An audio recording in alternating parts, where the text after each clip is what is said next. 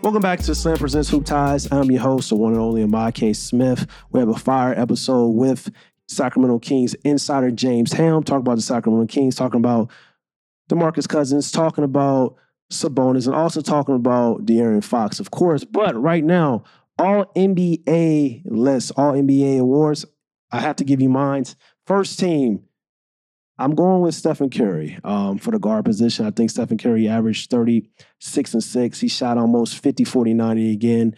He was phenomenal during the regular season. He really kind of put the Golden State Warriors on his back. So to me, he's going to be on the All-NBA first team. Another player I'm rolling with is Donovan Mitchell. I feel like Donovan Mitchell is the best combo guard in the league, the best player on the Cleveland Cavaliers. And every team that Donovan Mitchell goes to, he elevates that roster and also elevates those teams, whereas getting them to the playoffs. We know the Cleveland Cavaliers wasn't a playoff team until he got there, and he was very, very special this year. We know he had a 71-point performance as well. That was phenomenal.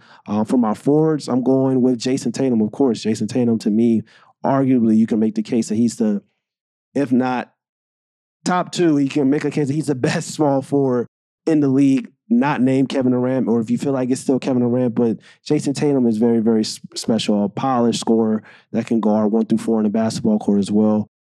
For my other four, I'm going to roll with Giannis Antetokounmpo. I think Giannis, he had another MVP type of season, even though he didn't win the MVP. It went to Joel Embiid. A legitimate argument could have made it could have been Giannis Antetokounmpo. And for the center position, I'm rolling with Joel. Joel is going to be on his first All-NBA team, first team.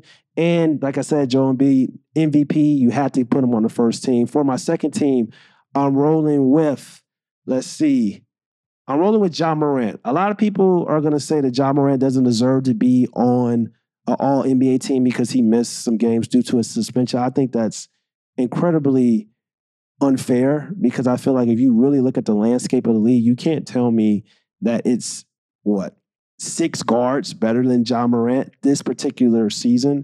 In the 2022-2023 NBA season, it's not 6 guards better than Ja Morant. So Ja Morant is on my team.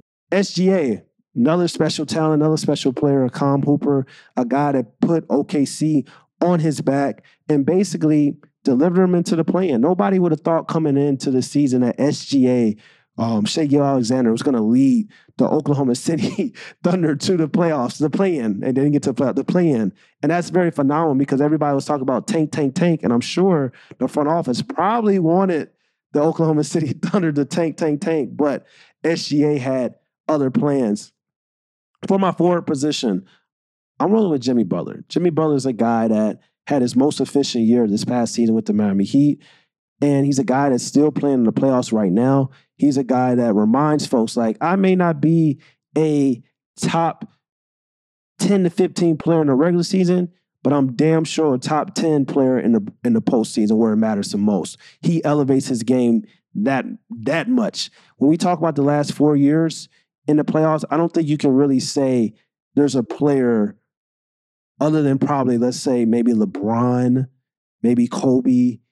Not Kobe, I'm sorry. Maybe LeBron, maybe Curry, maybe Kevin Durant. And after that, you probably want to have Jimmy Butler as that guy. And the reason why I said Kobe Bryant, because when I think of Jimmy Butler, I think of Kobe Bryant. We talk about a guy that's a dog, a guy that just wants to win, a guy that just wants to compete. That's what Jimmy Butler does. And the guy that elevates his game when it matters the most, that's very Kobe-like. That's very Mamba mentality-like. And that's why I had Kobe in my mind when I'm talking about Jimmy Butler. And another for my forward position, Jaylen Brown. I think it's very important for Jaylen Brown to be on the All-NBA team. I feel like he deserves it. He's the second best player on the Boston Celtics. Sometimes he can be the best player on the Boston Celtics. He's a guy that's really worked on his game, a guy that's has really gone from this athletic specialist when he first came into the league to one of the most polished 3-level scorers this game has seen. Right now, I don't know what's going to happen with the situation with the Boston Celtics because Jaylen Brown has been in the media lately. He's been kind of, hot and cold based on some of his answers with the media, but Jaylen Brown is very, very talented. I think the season that he had, and he was very efficient, I feel like he deserves to be on the All-NBA second team. And for the center position, of course, we got to roll with Nikola Jokic, a guy who could have won the MVP, a guy that had an historic season, but I feel like Joel Embiid was the MVP it's only right he's going to be on the All-NBA first team, even though Nikola Jokic had a phenomenal year, and he's dominating right now in the playoffs. NBA All-Third Team. Now, this is my third team is kind of, it has guys that were kind of injured. It has guys that didn't play 55 games. It has it's a mixture. It's a mixture group, and that's kind of how I wanted it. Damian Lillard, I feel like we can't leave off Dame on an All-NBA team. I don't think he should be as high as first or second because his team didn't make the playoffs. But I feel like the third team is where we can kind of get into like, okay, you got players that didn't make the playoffs. You got guys that didn't play a ton amount of games, but these guys are well-deserving, and Dame is well-deserving with the type of year that he had with the Portland Trailblazers to be on the All-NBA team. Next, Luka Doncic as well, another player that did not make the playoffs, but I can't keep Luka Doncic off a All-NBA team. He's that special. He's that phenomenal. He is the focal point for the Dallas Mavericks. I know the Dallas Mavericks did not make the playoffs, but we know what happened when they traded for Kyrie Irving. They lost all their depth. And going forward, we know Luka Doncic is going to rise to the occasion and get the Dallas Mavericks back into the playoffs. Hopefully they can re-sign Kyrie Irving. We'll see what happens this upcoming offseason, but Luka Doncic is on my All-NBA third team. For the forward positions, I got Julius Randle. I think Julius Randle had a phenomenal regular season with the New York Knicks, a guy that's, kind of does everything for the New York Knicks in the regular season. Score points, rebound, pass the ball when you need to. His shot-making ability was better in the regular season. I keep harping on the regular season because this is a regular season type of award, even though in the playoffs is a different situation. If this was based on the playoffs, Julius Randle would not be anywhere close to making one of these teams, even though it's the All-NBA third team, but still. But it's a regular season award, and Julius Randle had a phenomenal regular season, so I had to put him on my All-NBA third team. Another forward position, LeBron James.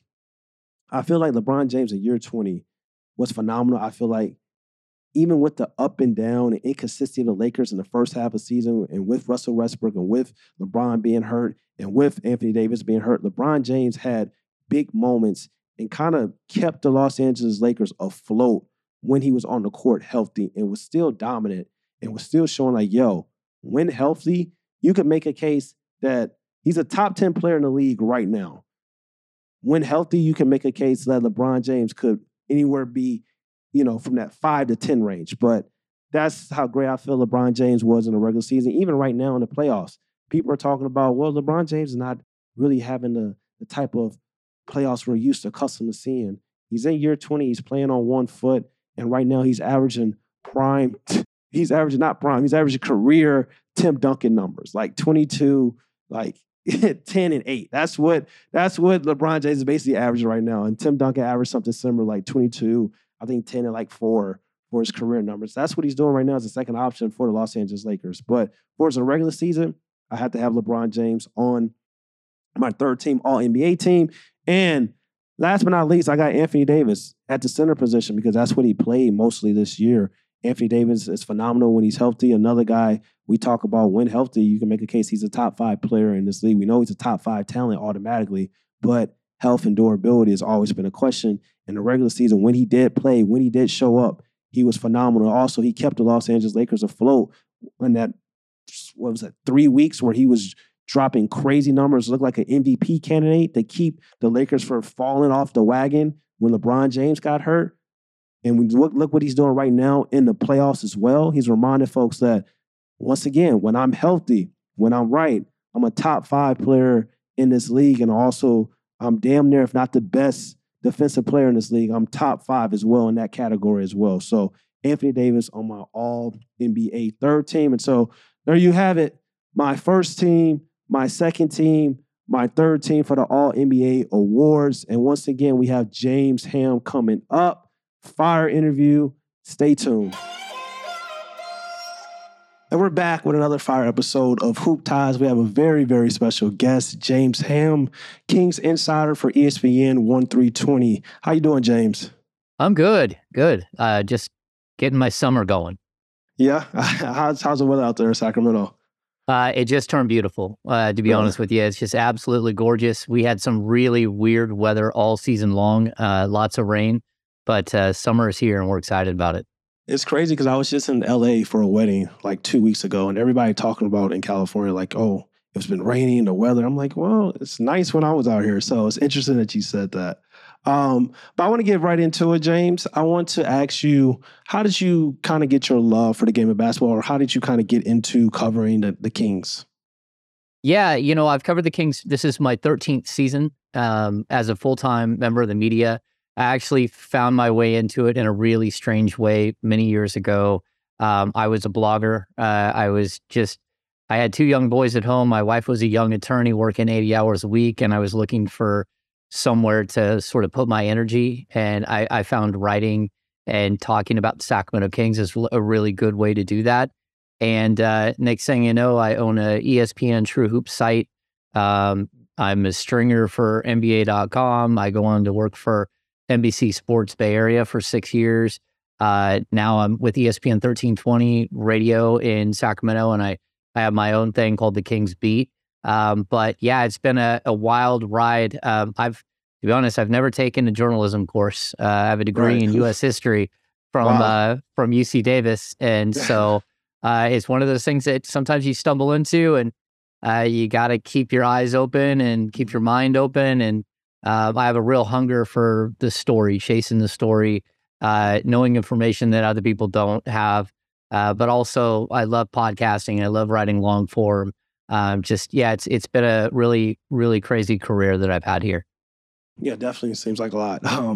But I want to ask you though, did you grow up a basketball fan? Did you have a favorite team, or did you just kind of stumble across like covering the Kings, like you said, blogging about them?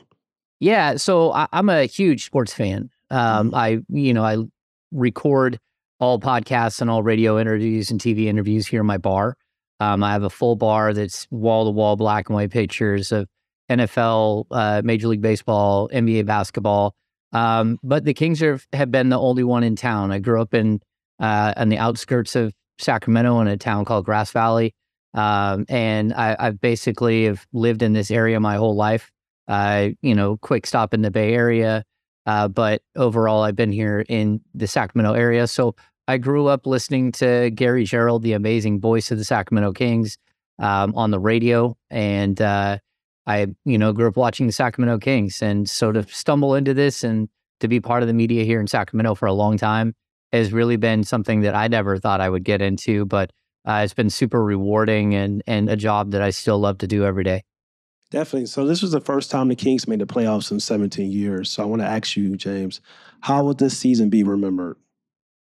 Yeah, so coming into this year, my first 12 years covering the team, I was 240 games under 500. Wow. So yeah, so put that in perspective. Uh, A that lot of means losing that years. that means that every year I wrote on average over 50 losing game recaps. Mhm. And so I think this season is going to be remembered as I want to say the season of love. Like that's what it feels like the way that the team has been embraced by the community again after really just crushing their fan base for the last 16 years is amazing. The fan base really they came out for the beam. They came Right. out and supported a team that really is just they tried to relocate the team twice. They've changed ownership. They've changed management 4 times during my time covering the team. I'm on my ninth head coach. And Mm. so I think this season, when it came, like right in the first couple of days of we get to media day, and Mike Brown does that incredible scream, which was my video I put out, which has now become like a meme, Mhm. where Mike Brown yells in the air. That's when I told my fellow reporters, I'm like, man, if they can only win, and Mike Brown is like this all season long, we're gonna have a good time. Mhm. And that's exactly what happened. They never lost. They lost 4 games in a row to open the season. They only had one other 3-game losing streak in November, and the one at the very end of the season when they stopped playing. Mhm. But outside of that, this was a team that was resilient, which I've never seen before in Sacramento. They could take a punch and throw one back. But I say love because from Mike Brown to his coaching staff to the players, there's just something different about this vibe. Like all of the assistant coaches have small children. Monty McNair has small children. Sabonis, Fox, Harrison Barnes, they all have babies. So there's this weird family vibe. You show up to a game and there's little kids everywhere. Like all of them are there. Then the family room gets filled up. There's a daycare in Sacramento that has 13 children from the Sacramento Kings front office and coaching staff. Wow. So there's just a different feel to this team. And I think that that's what they captured. They captured a family. You see Trey Lyles' comments at the end of the year where he literally said, "This is the most welcome I've ever felt in my entire NBA career." The first time he'd ever been invited over to another player's house for a birthday party. He said just everything about this was amazing. And I think every player wants to be back. And that's something that has not always been the case in Sacramento. Seems like an excellent culture there in Sacramento. It's funny that you said family oriented because like I said, I was in California 2 weeks ago. Everybody always talks about Los Angeles and Oakland, but everybody always says the same thing about Sacramento. It's a great place to start a family, a great place for family. So it's very interesting hearing that the Kings have this family-oriented type of style within the NBA because we know what kind of other NBA teams and other cities are about. So that's very, very interesting. But who do you think deserves the most credit for this year's Kings success? It's really hard. I mean, I would like to tell you it's Mike Brown and Mike Brown alone, that he's just done something that no one else could do. And I think that's a lot of it. I will give a lot of praise to Mike Brown for what he accomplished. Again, I've seen 8 other head coaches come and go that couldn't capture the imagination of this team. But I also think that the trade that brought in Domantas Sabonis last year, it really made things easier to build. And Domas is such a selfless player. He's such a strong leader. He's such a workman-like player. Shows up every single night with a broken hand, with a broken bone in his thumb. There was something to that in itself that this team, they played hurt all season long. It's one of the few teams, I think they led the league in fewest games missed, but they played hurt and they didn't want to give in for their teammates. And so I think that that's part of it. De'Aaron Fox, finding himself was amazing. The Malik Monk addition that just lit a fire under Fox, but also gave him somebody to lean on that he's really close with. Kevin Huerter was spectacular during the regular season. Keegan Murray was just the perfect rookie for a team like this where you counted on him for 30 minutes a night, but he shot 41% from 3. And his demeanor never wavered the entire season.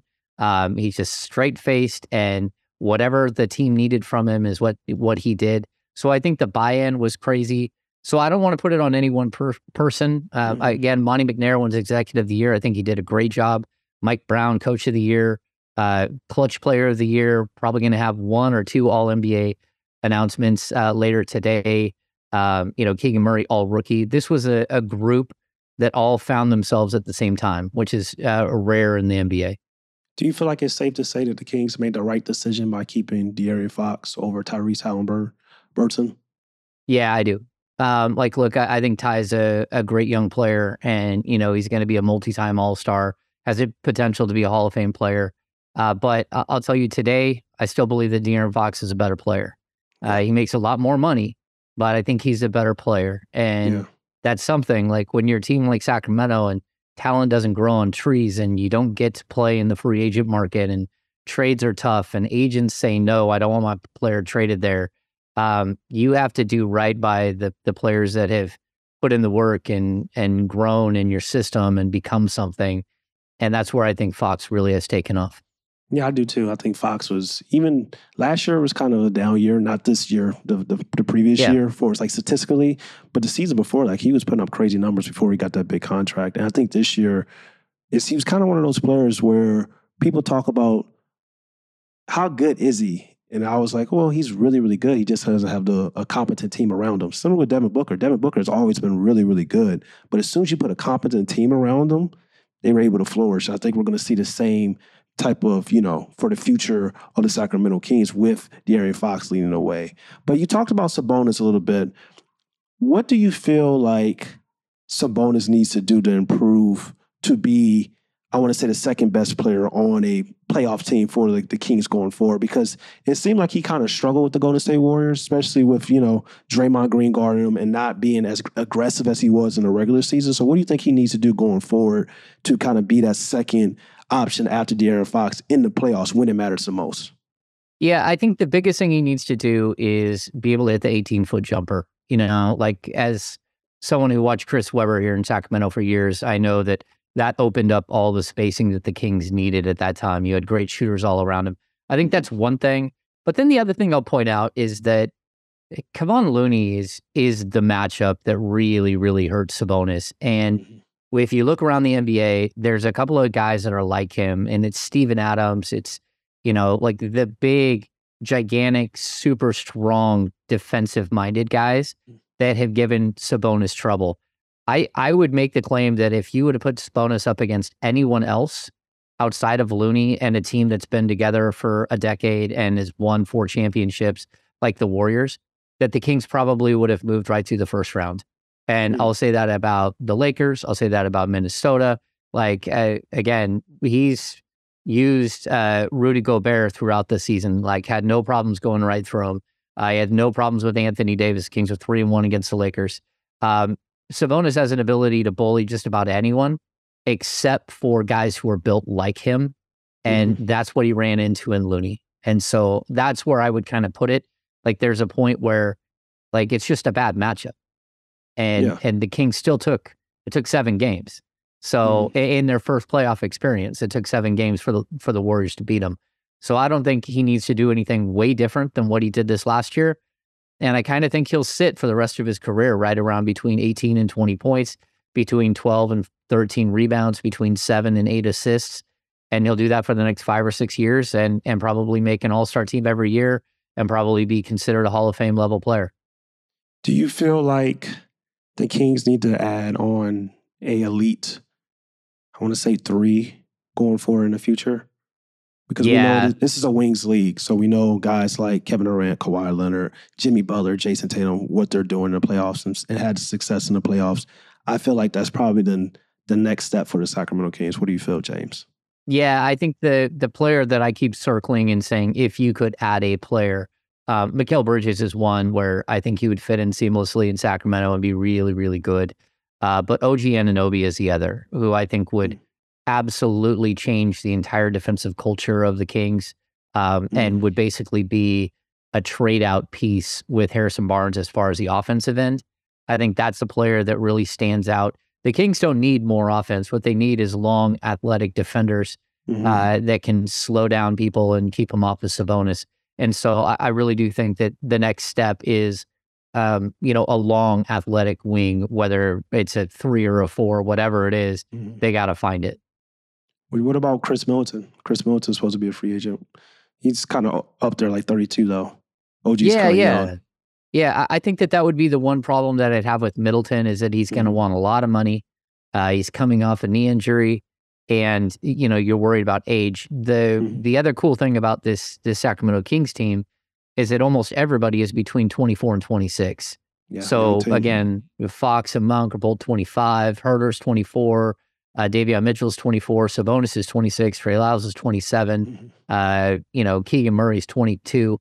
They're all around the same age group. And so I think the Kings would like to keep a player around that can build and grow and be part of what this team does going forward. Yeah, that definitely makes sense. For this next segment, James, is a truth teller segment. So basically, I'm going to read your tweet. I want you to say if this guy or this girl's a truth teller or not. Sounds good? Yeah. All right. So we have Elliot Shore Parks. The Kings season was not a failure. The Bucks season was a failure. Is this guy a truth teller or not? Man, I'm going to say yes. I get what Giannis Antetokounmpo is trying to say when he says that his team wasn't a failure.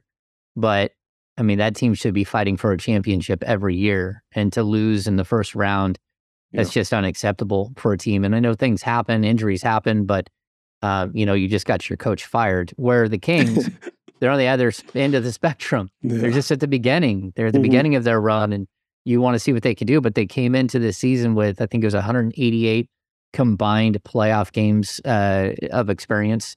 and like 52 of those were what?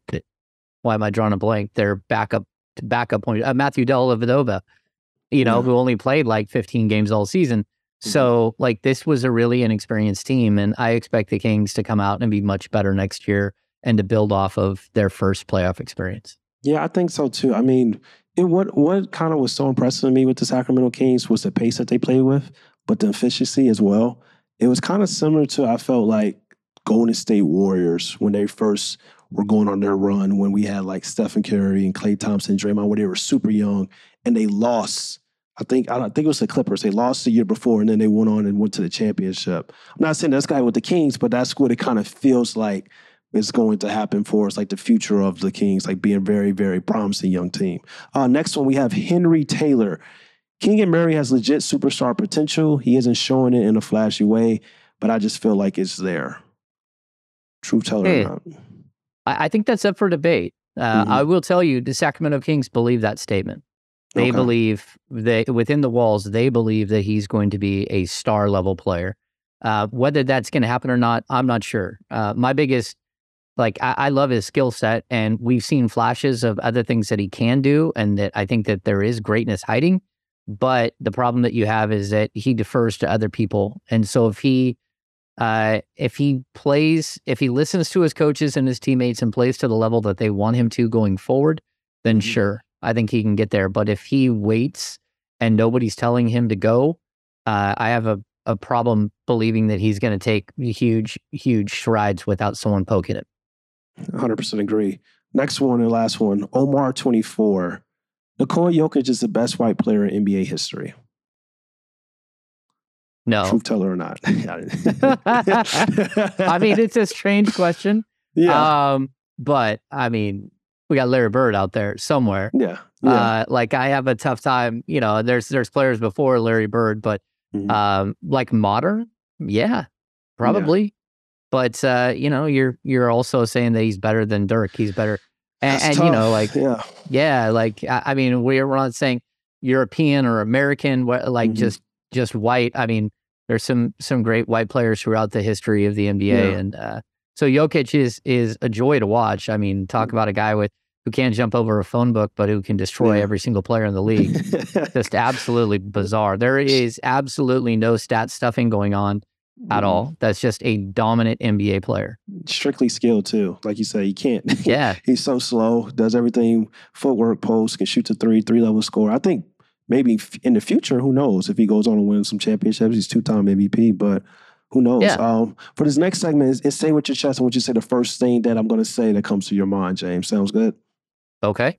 2001, 2002 Sacramento Kings. Champions. Wow. Why champions? Because they got robbed. I mean, that's the 2001, 2002 Sacramento Kings. Yeah, that's the team. I know them all. They're all around the team. They have been over the last couple of years. I'm super good friends with Doug Christie. That was the best team in basketball. It was the best team in basketball for probably 3 straight years. And they were robbed in a 7-game series. They choked in game 7. They were robbed in game 6. And they'll tell you that too. Like the players to a man, they'll tell you they blew game 7. Doug and Peja missed free throws in the final minute. But that right there is a championship team. Sounds good. Draymond Green. I'm going to say Hall of Famer if you want one word. Yeah, I mean, I've covered him for a long time because when I got done with my Kings seasons, I would transfer right over to covering Warriors because Kings would end on tax day every year and then the Warriors would go to the championship. So, I mean, I've been in game 7 locker rooms, both the Cavs and the Warriors. He's a champion. I got to be honest, I don't like watching him play. I don't like the antics. I was in the building when he absolutely stomped on Domantas Sabonis and then jumped on the seats right down below us as media and, grabbed his crotch and yelled profanity at the crowd. I watched all of it and Adam Silver looking on, I could see right in direct line. I don't think that the NBA is that. And I think that was an embarrassing moment. But at the same time, he's a great winner. He's a guy who's been there for a long time and who's done it. And you have to put respect where respect is due as far as a player. Last one, DeMarcus Cousins. Oh, Boogie. So I covered Boogie my first 6.5 years in the league. I came into the league with Boogie. I've got a lot of love for Boogie. And I'm going to say not misunderstood would be the one word. Okay. So he wants to say that he's misunderstood or that he's been taken out of context or whatever. No. Like, he is who he is. Why do you say that, though? Like, I talked to him when he was a 19, 20, 21-year-old kid, and he kept saying, I'm going to do it my way. I'm going to do it my way. And I kept saying, well, your way at 25 is different than your way at 19. Like, that's just the nature of people. Your way at 27 is different. And I think that he held to his guns and he did it his way the entire way. And where a lot of other people would have grown out of some of the mistakes that he made, there were still a lot of mistakes that he made. And while I have a ton of love for him, and every time I see him, it's still nothing but love. I as a player, I have the utmost respect. Watching him on a nightly basis was absolutely poetry in motion. He's the one that took the big man to the next level. He's the one that started dribbling the ball. He's the one that started running with it full court. What he could do with the ball, what he could do to contort his body was absolutely amazing. But the other stuff, there was never a need for it. And so while I feel for him and where he's at right now in his career, there's always a tipping point where people will put up with certain things as long as your talent level is where it is. And then once that talent level starts to diminish even slightly, and there's a balancing point, sometimes they side with not putting up with what you do off the court, what you do, during the practice sessions or in other situations with a team. And I think, to be honest, Draymond Green is in that similar situation where it's like, hey, when the team is great, when things are going good, you'll put up with a lot of things. And when it starts to go the other way, somebody might not put up with that stuff. Yeah, DeMarcus Cousins, I feel like we just talked about Nikola Jokic. You said like kind of took the big man to the next level. I feel like a lot of people talk about Nikola Jokic being like the first point center this league has ever seen, but DeMarcus Cousins was doing some of that in Sacramento. It's unfortunate what happened with him in the Kings, but like you said, talent is talent when it's there, but then talent goes away. Sometimes the players got to go away as well. Last question. Who are your 3 top favorite Kings players of all time, James? Okay, so my top favorite, or like who do the greatest 3? No, not the greatest. Your favorite, your personal favorite. Your personal favorite. Like me, if I said I love DeMarcus Cousins, I love Chris Webber and Kevin Martin. Okay. Yeah, so like watching him play, Jason Williams. Jason Williams was one of the most amazing players to watch play live. Just absolutely spectacular. And then I kind of like, I would put Vlade Divac into a different category where, like, seldom do you see somebody who's such a great leader that just pulls everyone together in such a special way. I loved covering DeMarcus. I've absolutely enjoyed watching De'Aaron Fox go from a 19-year-old kid to a grown man with a wife and a baby. And so, like, I would kind of put like those guys in a category by themselves. Like covering Kosta Koufos was a joy to talk to on a daily basis. Absolute great dude. Omri Caspi was a great dude to talk to on a daily basis. Garrett Temple, one of the great leaders and great men that have a voice that will last long beyond their playing careers. So I've got to cover a lot of really interesting people. But as far as like players I loved watching, it's got to be Jason Williams is number one.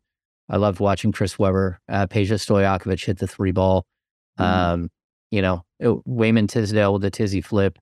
There's plenty of guys on this that I've watched play for this team that I enjoyed watching. Yeah, Peja was special. I think Peja would probably be a max player in this era. He was so fun to watch growing up as a kid. When he finished his career, he was number 3 in 3-point makes, and now he's like number 24. So it just tells you how the league has changed, even in that short amount of time. Thank you, Steph Curry. Definitely. But James, I really appreciate you coming on. Anything you want to say to the Slam and Hoop Times family? Go ahead. No, it's great to be on here. I fully enjoyed it. I've covered this team forever, and it's good that they're finally getting some notoriety. And look out for next season because I think they're going to build. They got something special here, which is interesting to say because I haven't got to see that. Definitely. James Ham, Kings Insider for ESPN 1320. Thank you once again, man. Anytime.